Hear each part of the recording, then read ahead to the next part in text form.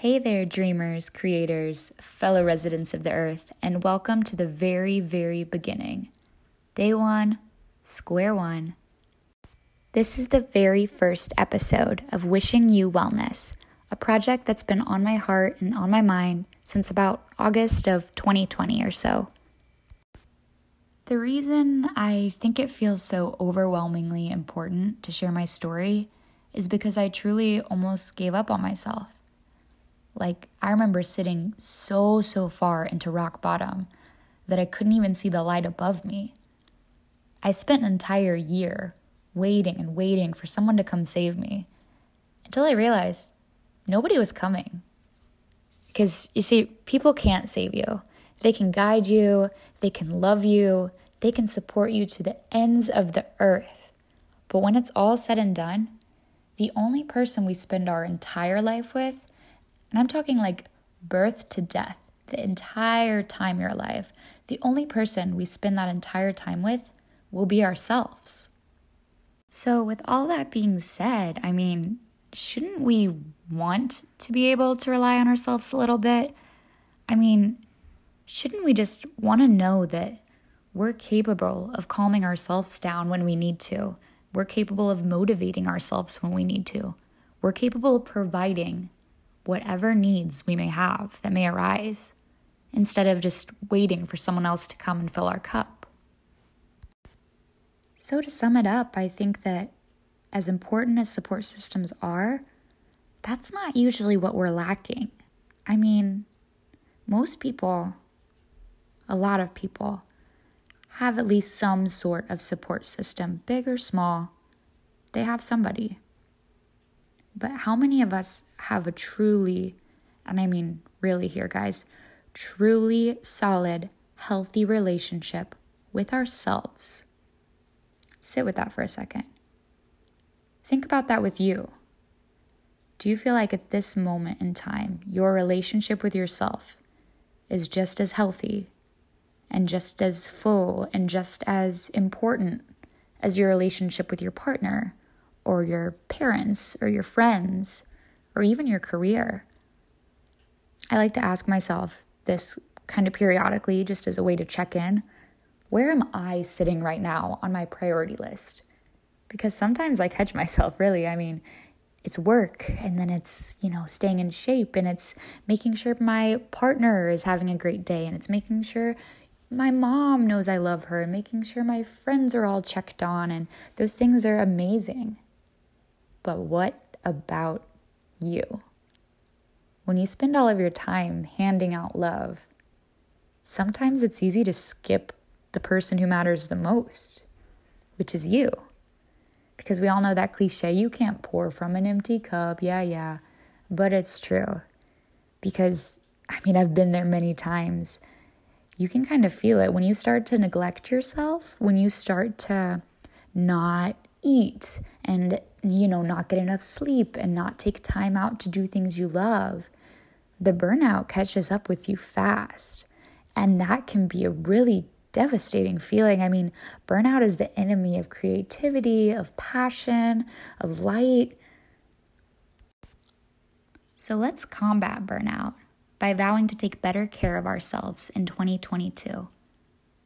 Let's check in on ourselves the way that we check in on our friends and our family. All this said, let's go ahead and dive into today's topic and the 5 habits that I adopted when I hit rock bottom that helped completely change the direction and the course of my life.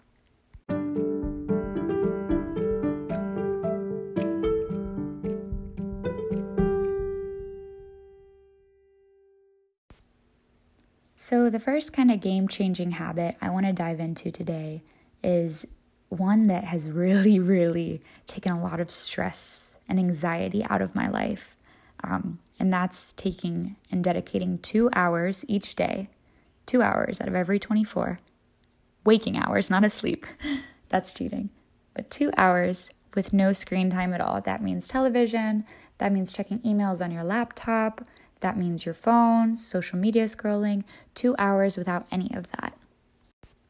Obviously, it depends on your situation, as it's not feasible for just anybody to turn their phone on airplane mode for 2 hours straight and fall off the face of the earth. Obviously, not everybody can do that, but it's just however you can.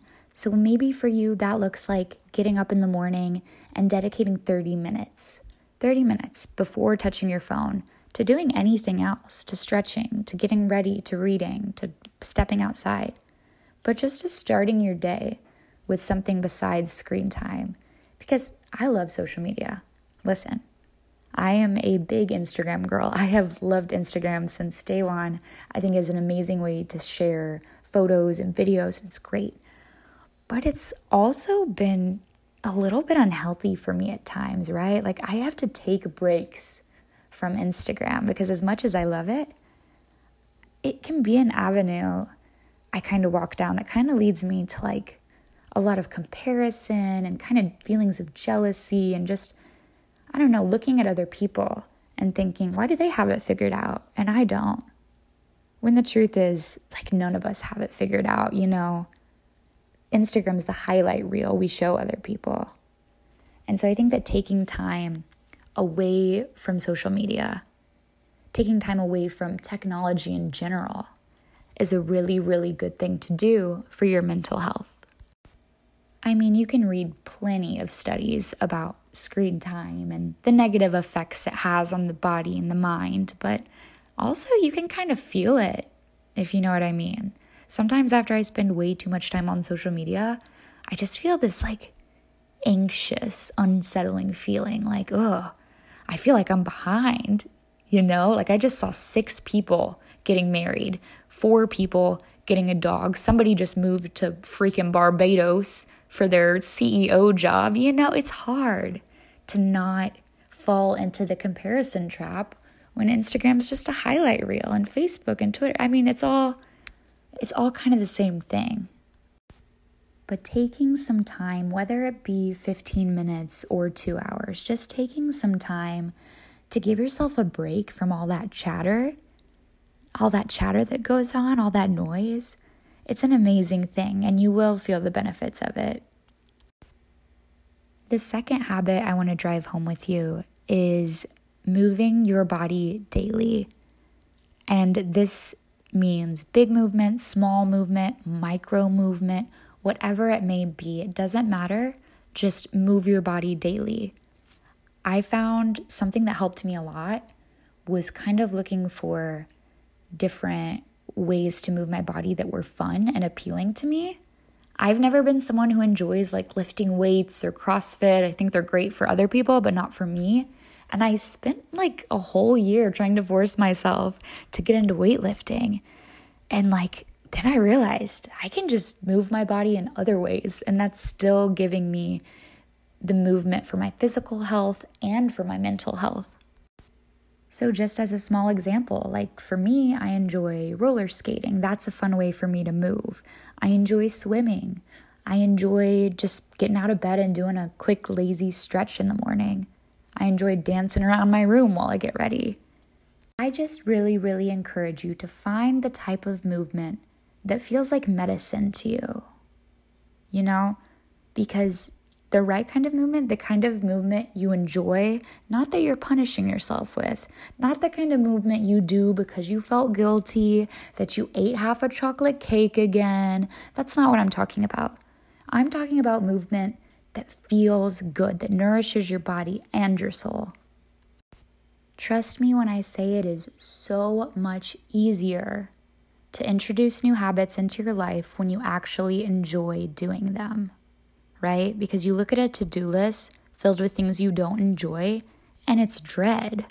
But if you look at a list that's filled with things you enjoy doing and things that energize you and bring you fire and passion or peace or calm, those will be the habits that you stick with long term, that you actually commit to.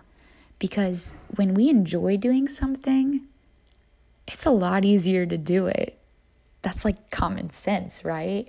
When we dread something, when we see a to-do list filled with things we don't even want to do, what's the probability that that to-do list will get finished? not very good, right? Because we don't want to do things that sound unappealing to us. So moving your body daily, find the things that you like to do. Find the movement, like I said, that feels like medicine, that energizes you, that makes you feel ready for the day. This third habit is pretty generic, but also very, very important. I started journaling daily, and I've always been someone who journals, but I started journaling every single day. And not just writing, because for a while I would journal and I would just get in my notebook and just kind of write about what happened to me that day. And I didn't feel like I was getting much from it. Like some people may get something out of that, but I didn't feel like I was. So I started to journal with a bit more intention. I started looking up journal prompts for healing my inner child, or for working on forgiveness, or, just for other little small things.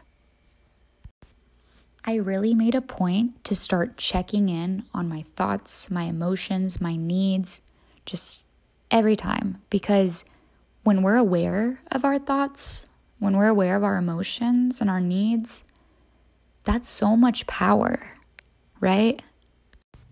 So instead of just writing, Dear Journal, today is January 17th, and instead of doing that, I do these little sections. So the first one is just like a space for me to free write whatever is on my mind.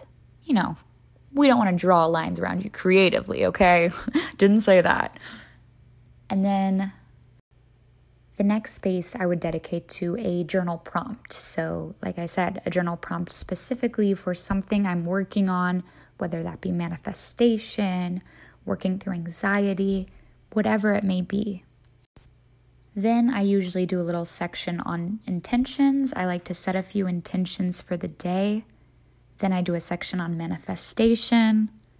Then I do a section on gratitude, because guys, it is so incredibly essential to count our blessings as we're manifesting, because we have to acknowledge all of the wonders that we already have in our life before we can ask for more, right?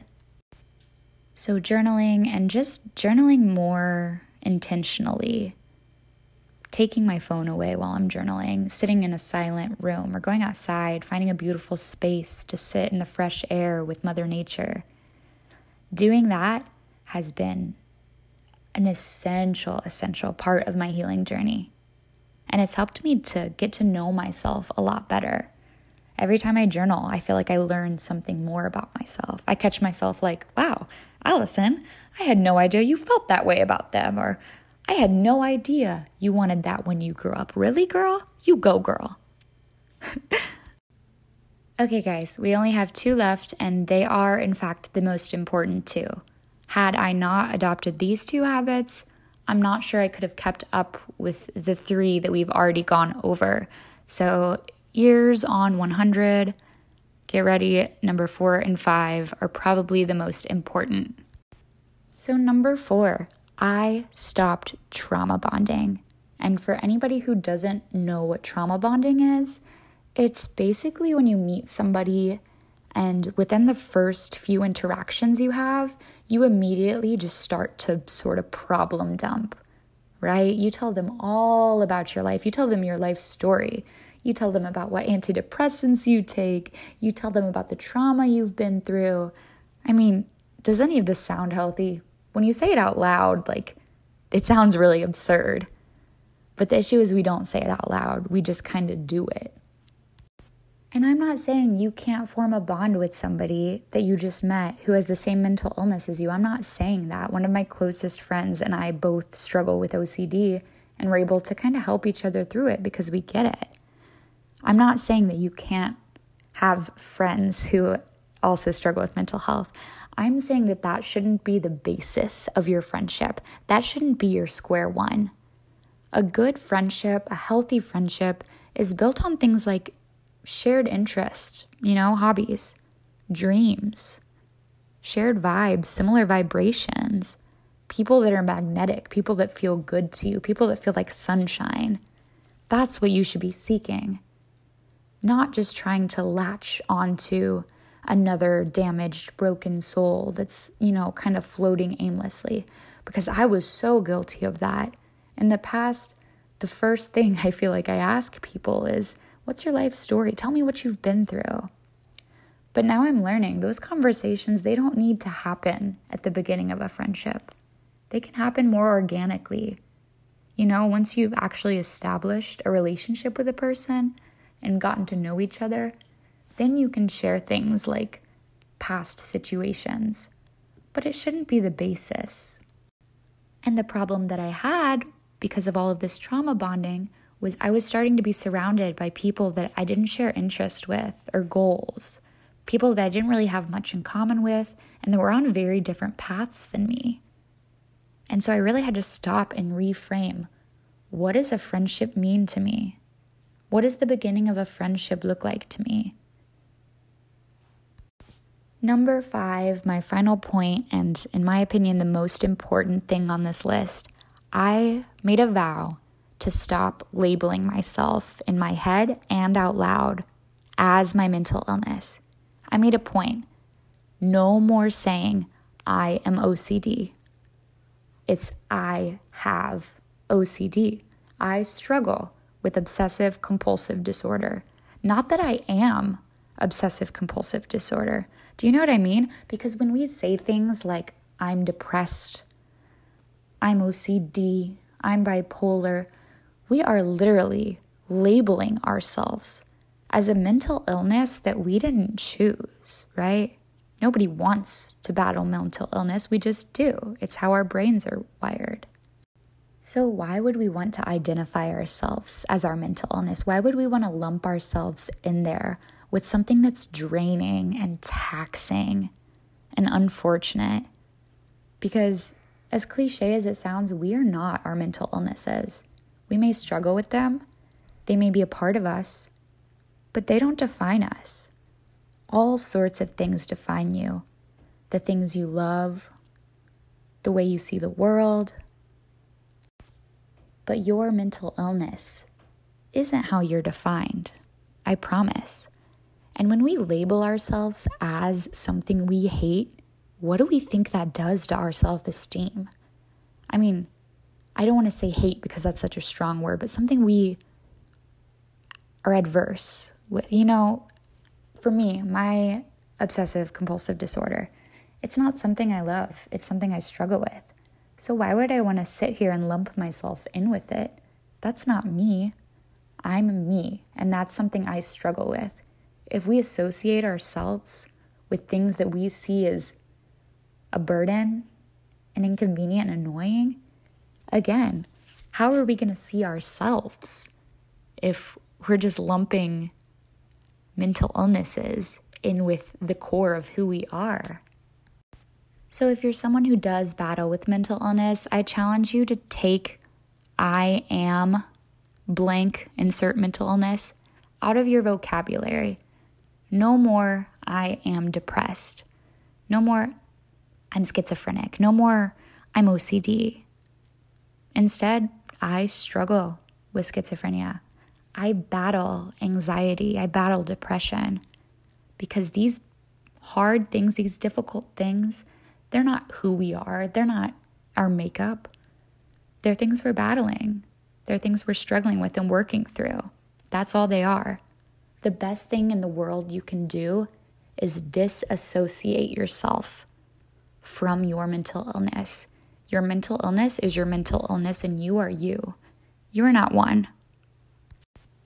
It's definitely important to embrace your mental illness as it is a part of you. It definitely helped me to embrace mine on my journey to getting help, but it helps a lot too to not let it become your identity, because a lot of us let that happen from time to time. We get so caught up in the narrative of being in this battle, in this war with our own mental health, that we just let it consume us.